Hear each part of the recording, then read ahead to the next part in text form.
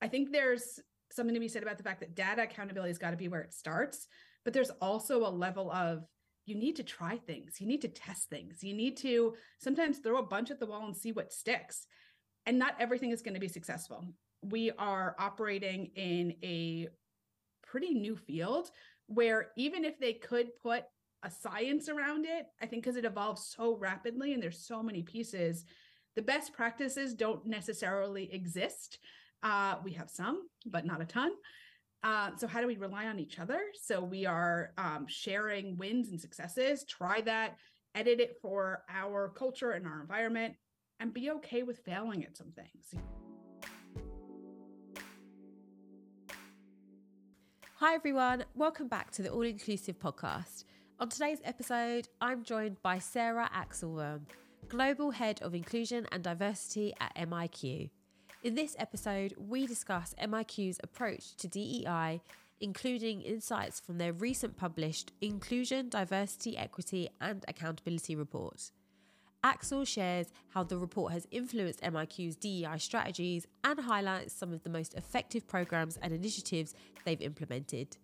As always, before jumping into the video, make sure to hit that subscribe button, turn on your notification bell and follow on your favourite podcast platform so that you never miss an episode. That being said, let's jump in. Hi Axel. Hi there, how you doing today? Oh, I'm so good. How are you? I'm good. Thank you so much for having me. Oh no, thanks so much for taking the time. So let's get started. Let's get stuck in. Tell us a little bit about yourself and your journey to where you are today at MIQ. Sure thing. So I'm Sarah Axelbaum. Most people refer to me as Axel, really because there are just so many Sarahs in the world. So it makes it much easier to do that. I am a mom of two joyful boys. I live in Westchester, New York. I started my career actually on the advertising agency side and then moved into DEI more recently in my career, did a full career change. And here at MIQ, I have the privilege of leading diversity, equity, and inclusion globally for MIQ. And we are an ad tech firm specializing in programmatic media. Oh, fantastic. That sounds great. And so with MIQ Digital, you've recently published your IDEA report, which is Inclusion, Diversity, Equity and Accountability. It's a report that you've published. I want to learn from you a few of the highlights of this report. What was trending? What have you found has been really useful? Yeah, so we actually look at data accountability as a key underpinning to all of our work. It is part of our strategy. So when we're looking at what is important to us, data accountability is our real leading force to how we can make better decisions and make sure we're on track. Our third report is actually about to be released this May. I am literally putting the final finishing touches on it right now and handing it over to our amazing design and marketing team to make it look beautiful. But when we did our first report, we really had no idea what we would find. We didn't know where half of our data was stored. We didn't know what it would say. And we saw a lot of positives and we saw a lot of places that really we could make some improvements. And one of the biggest discoveries in that first report, which was based on our 2020 full year data, was that women were actually more likely to be paid in the bottom half of their salary band. And we put a real focus on it, a real spotlight to say, hey, we will be very transparent about this fact, and we're going to take action to actually fix it. And it was incredible that by last year's IDEA report, we actually saw that pattern had completely gone away. And that was really based on the dedication, time, money, resources, and also just focused attention on that data point that we were able to do that. So really proud that we could just close that gap in a year. And this new report coming out in May, actually, I was, you kind of get into the data and you're a little nervous at first. Oh gosh, what's it going to say? And I was thrilled to see that we've actually continued to maintain that equity year on year. And then another piece that was really interesting that we found was that with our historically marginalized employees, especially at more senior levels, we saw that basically as the levels went up, the representation went down. And for this report that's coming out in May, a little preview, we actually saw that representation of women went up 42% since 2020, and BIPOC went up 35% for people that are manager level or above. So we were super excited to see that progress. And I think that it really shows the efficacy of the DEI strategy that we put into place and the fact that it's working and we can actually track that and be accountable for it. And also look at where we can make better progress along the way. And this year's report is going to really spotlight the inspiring inclusive acts that our people have taken. And every single one of them are taking these amazing acts that are big and small every day to make MIQ a place that truly puts inclusion at the nucleus of our company. And we really want to elevate that and celebrate that, because we know that it's not just inspiring internally, but it's also inspiring to hear what people are doing, across industries. So really excited to have that new report coming out, and that this is now our third year. Oh, fantastic. Sounds great. I mean, we're talking about all the great stuff. I feel we do need to go on the opposite end of the spectrum there. And I want to hear from you a little bit. What was the biggest challenges that you faced so far with creating this inclusive and diverse culture at MIQ? Yeah, I think, when I arrived here, which was in the very auspicious time of March 2020, it was very obvious that MIQ was a really nice place to work. People cared about each other, but it wasn't intentionally inclusive. And actually, it was a struggle at first to convince people that there was a change that needed to be made in the first place, because everyone felt pretty great. And I think that the people I was speaking to, they felt great, and it felt great to a lot of people. And we really had to bubble up the fact that it didn't necessarily feel great for everyone. And we were missing populations of people where we really had to make sure that those voices were a part of the conversation. And that's a big place of where the data accountability is a hugely important part. It's, one of the interesting things is that as a company, the basis of what we do and a lot of what we create value for our clients on is analytics of advertising campaigns. So we had to look at that similar analytics filter to say, how do we take a similar approach to our people data? How do we use survey research and focus groups and better understand sentiment and qualitative stuff?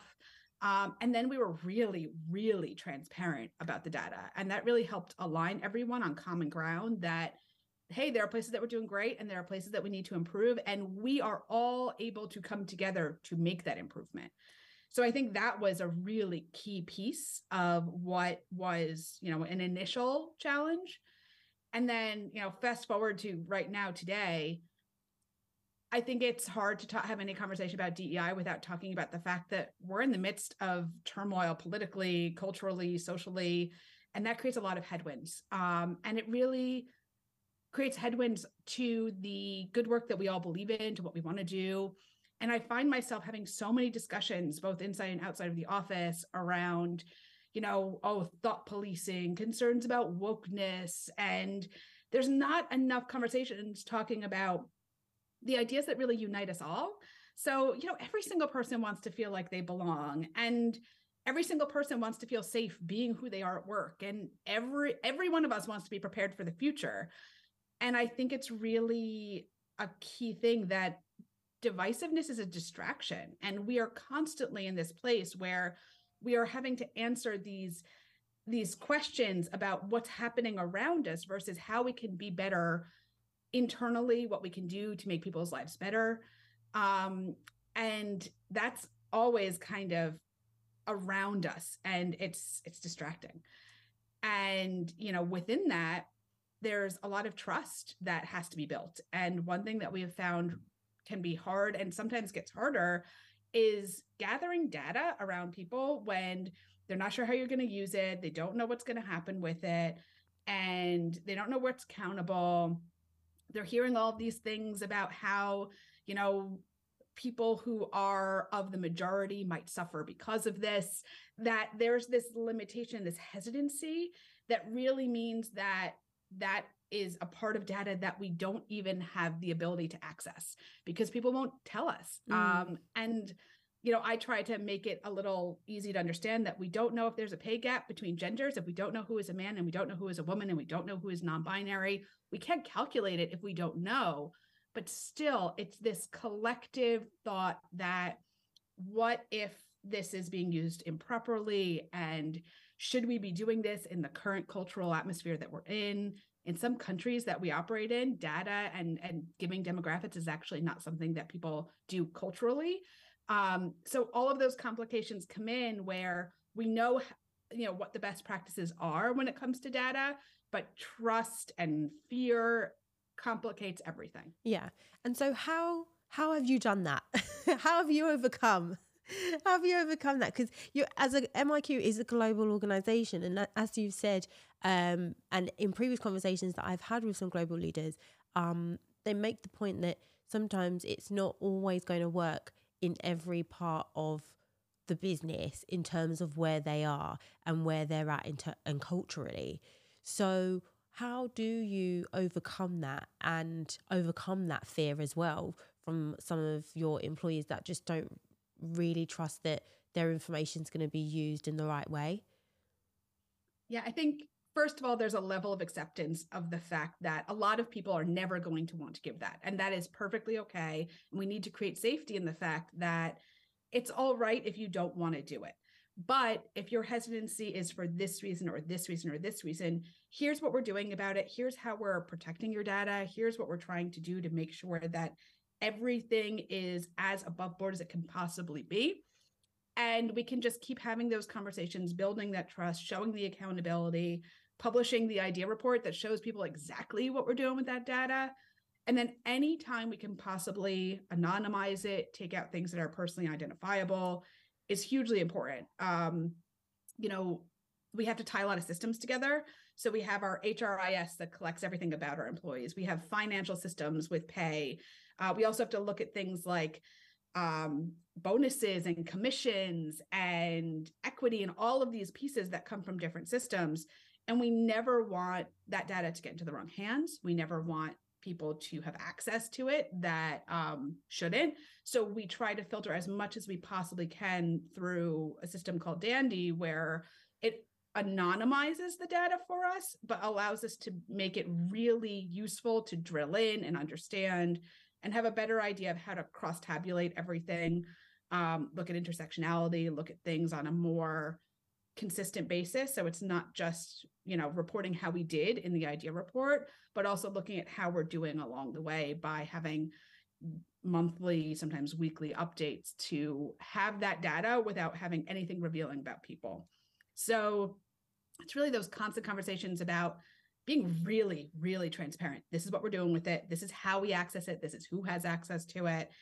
And constantly revising it, constantly looking at how can we make it better? How can we make it safer? How can we make it so we are protecting people as much as possible? So that way we can create that trust and comfort that we won't use their data incorrectly and that the data that they give us is actually being used for good.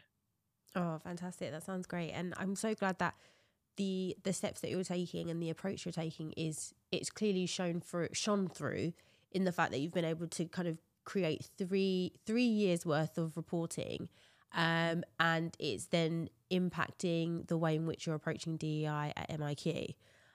So it's often the case that the progress in DEI is slow. You've already explained some of the progress that you have already made, which is great.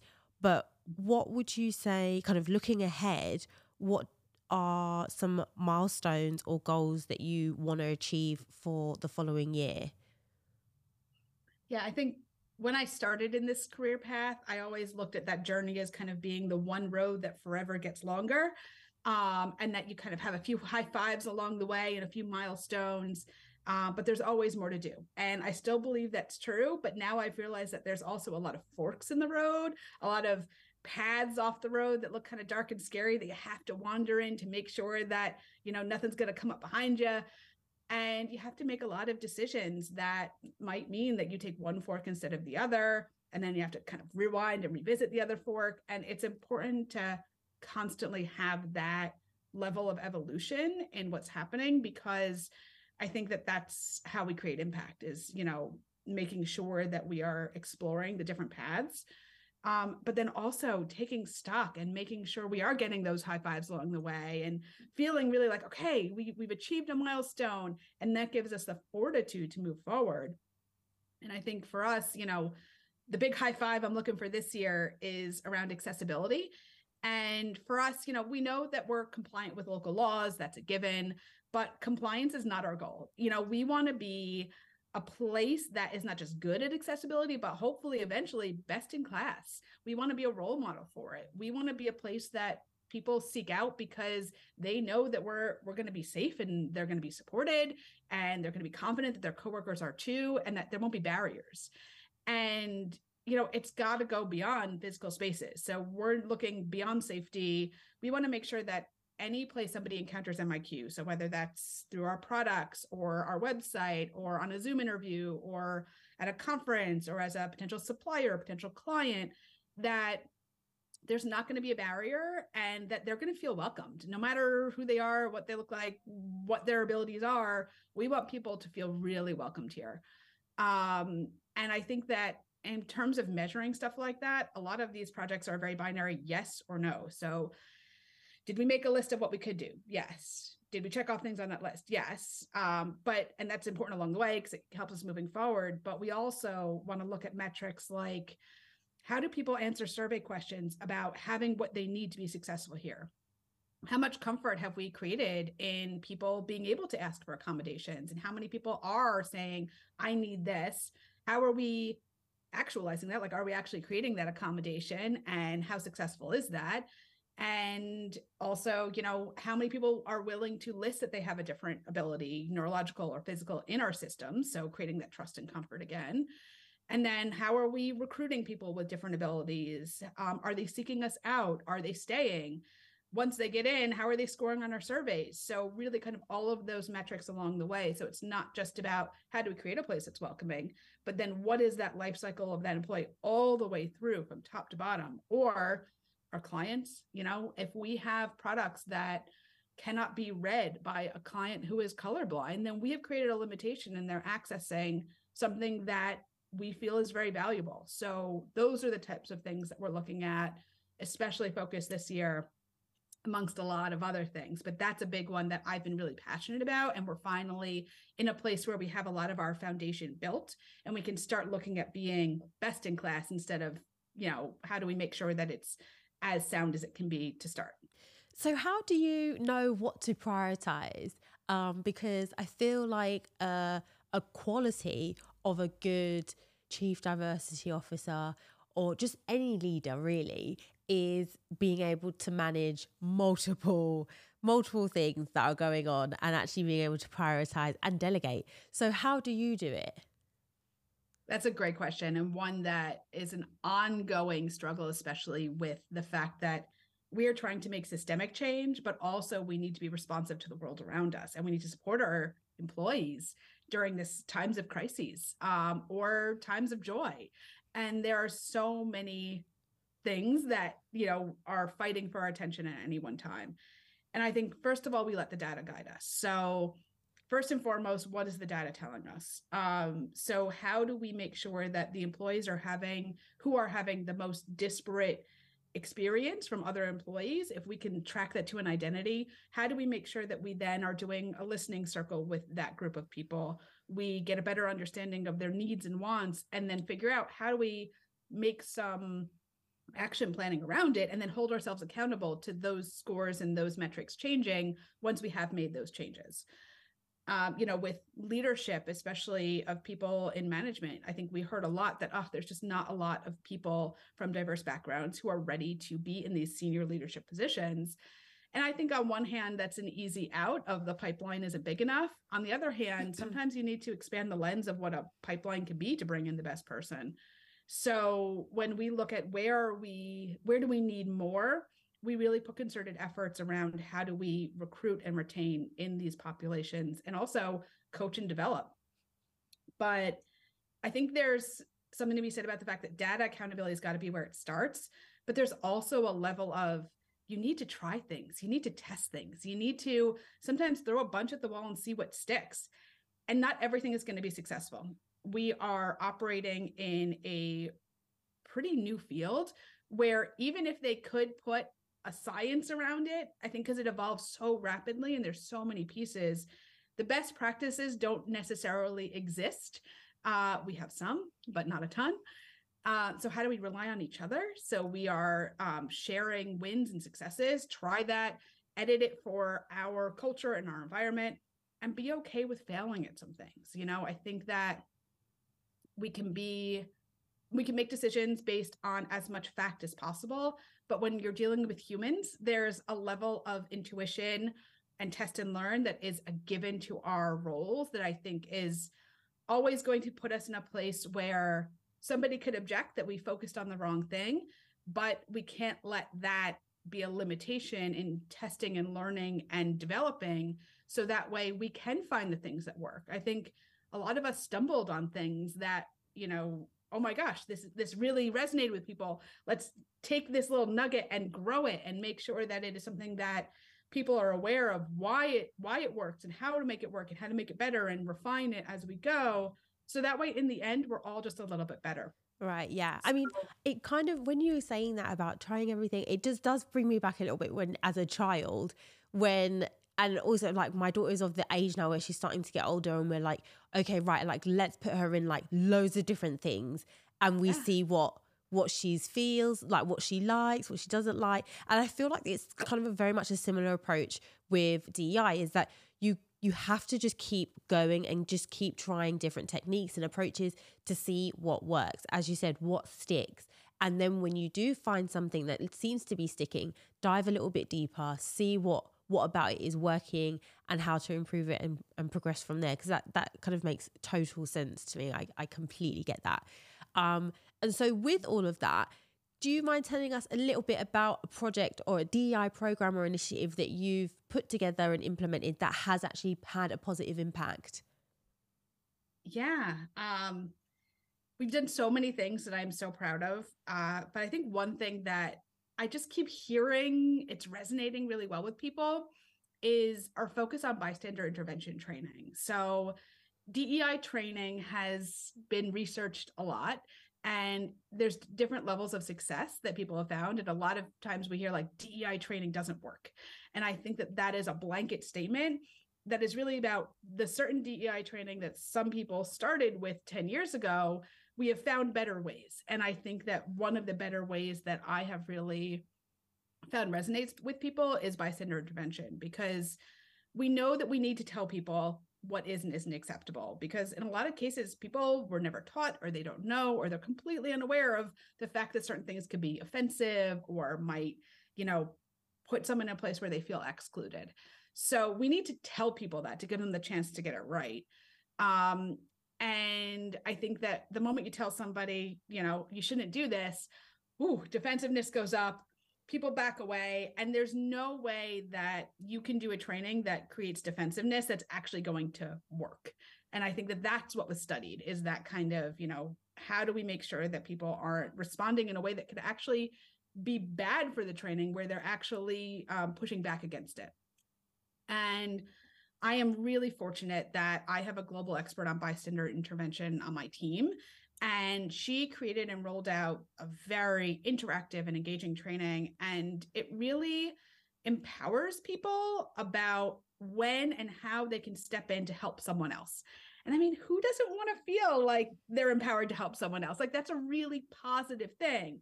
And sure, we're slipping in there the here's what types of things to look out for, which also trains people what they should and shouldn't do, but in a much more accessible way that people feel really positive about.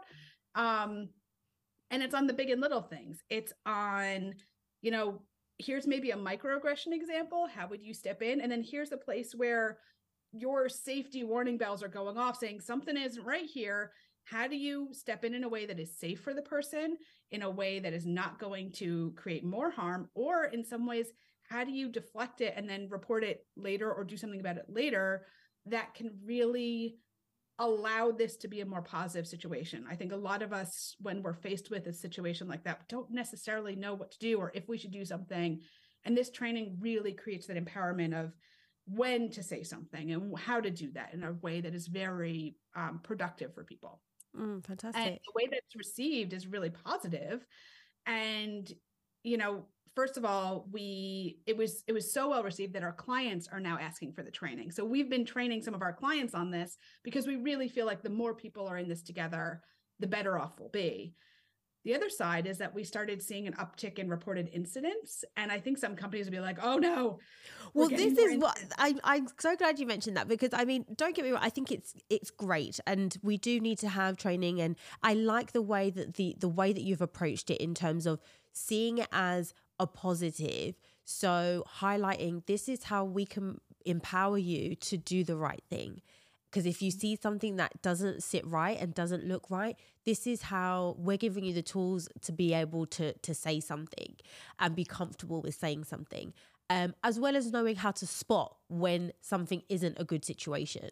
So that all sounds amazing. But in the same breath, I feel like if we are empowering people to say something and speak up, then they're going to speak up. And then what happens after that? So I'm interested to hear from you, Axel, is that what have you put in place to be able to address when someone does speak up?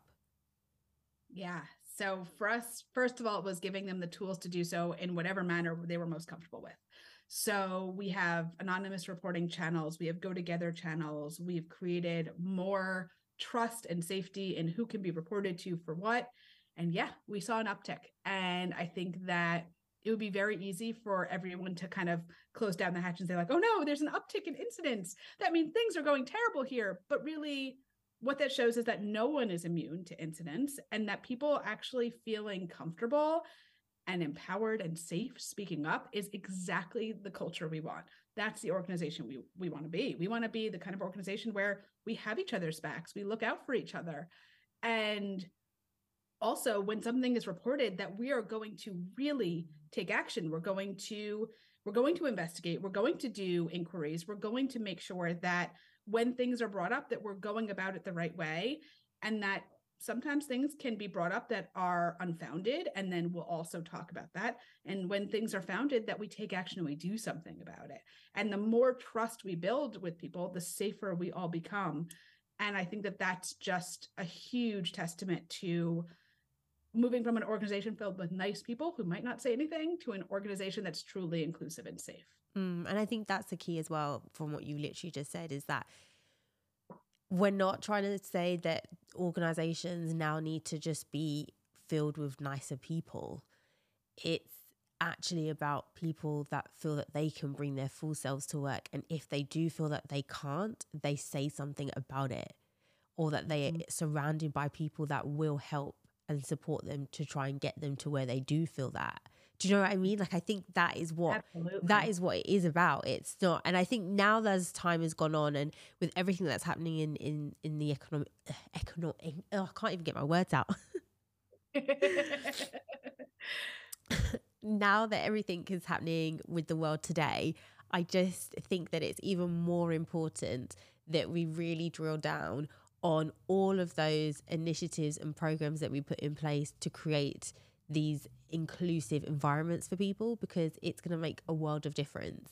So yeah, I'm so pleased to hear of all the great work that you guys are doing at MIQ and that you've been doing. It sounds amazing.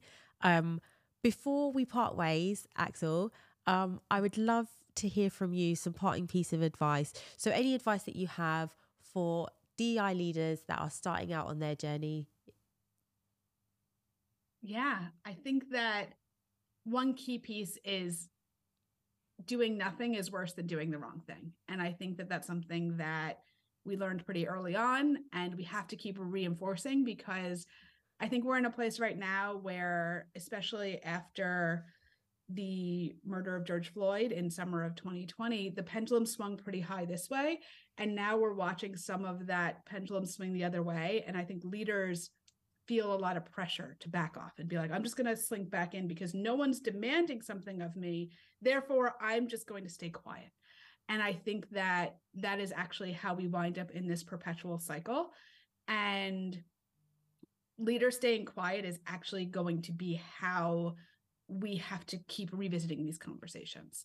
And if our leaders would really feel empowered to inspire others, like really lead in a way that other people want to follow, be an influence and be a person who shows this, you have to be demonstrable. You have to be visible. You have to be transparent, and you have to be vulnerable. And that's scary for a lot of leaders who have especially been brought up in the culture of I show no weakness. And I think that looking at the world around us, that type of leader has not been long-term successful and certainly won't be with this new generation of people. And then for people who are doing, the DEI stuff directly, I think that it's really important just to remind people to have the courage of your convictions. There's going to be a lot of people who are going to want to chip away at the work. And it's important to listen. It's important to take it in, but it's also important to let some of it roll off your back. Because for every single person who wants more, there's going to be someone else who wants less. For every single person who says A, another person is going to say Z. And it's okay to not please everyone in this role. And that's where I think having a sounding board, having a network, getting out of my echo chamber is sometimes really important. So I can lean on people who are doing this work and say, hey, I'm experiencing this thing that is new. Are you too? And we almost always find this level of camaraderie and like, oh my gosh, me too. And there's a level like, okay, if we're all facing the same thing, how do we link arms together and make 1 + 1 = 3? And that is such an important part about keeping us all going. The data is certainly something that helps ground all of us. So, try to be a customer of the data, let it guide you. And then knowing that you're not going to be successful at everything. We're dealing with complex issues, ripe with turmoil. We're dealing with humans, highly personal, highly emotional stuff. And we're not going to nail everything out the gate, but you need to really forgive yourself and keep going. Oh, thank you so much, Axel. I love that. And thanks for all of the great advice and insights that you've given today. Really do appreciate it. So how can our viewers, our listeners connect with you? I would say LinkedIn is probably the best place. I am Sarah.Axelbaum. So spelling Sarah without an H is key there. And unfortunately, LinkedIn has become a bit of a place where a lot of people who are interested in selling me things try to sell me things. So, getting outside of that is tough. But by all means, tell me if you listen to this podcast, because that gives me a really easy place to say like, all right, you are not necessarily trying to sell me this new tool, which may or may not apply to my life, but rather that you want to have a conversation. You want to talk about this stuff on a more one-to-one level, because that is absolutely key for making sure that this work is really fortified and that we're all fortified, because this is hard work. And I think we all need each other more than ever. So reach out that way. And if I don't respond, just say, hey, I'm not a telemarketer, so come, let's chat. Yeah, no, trust me.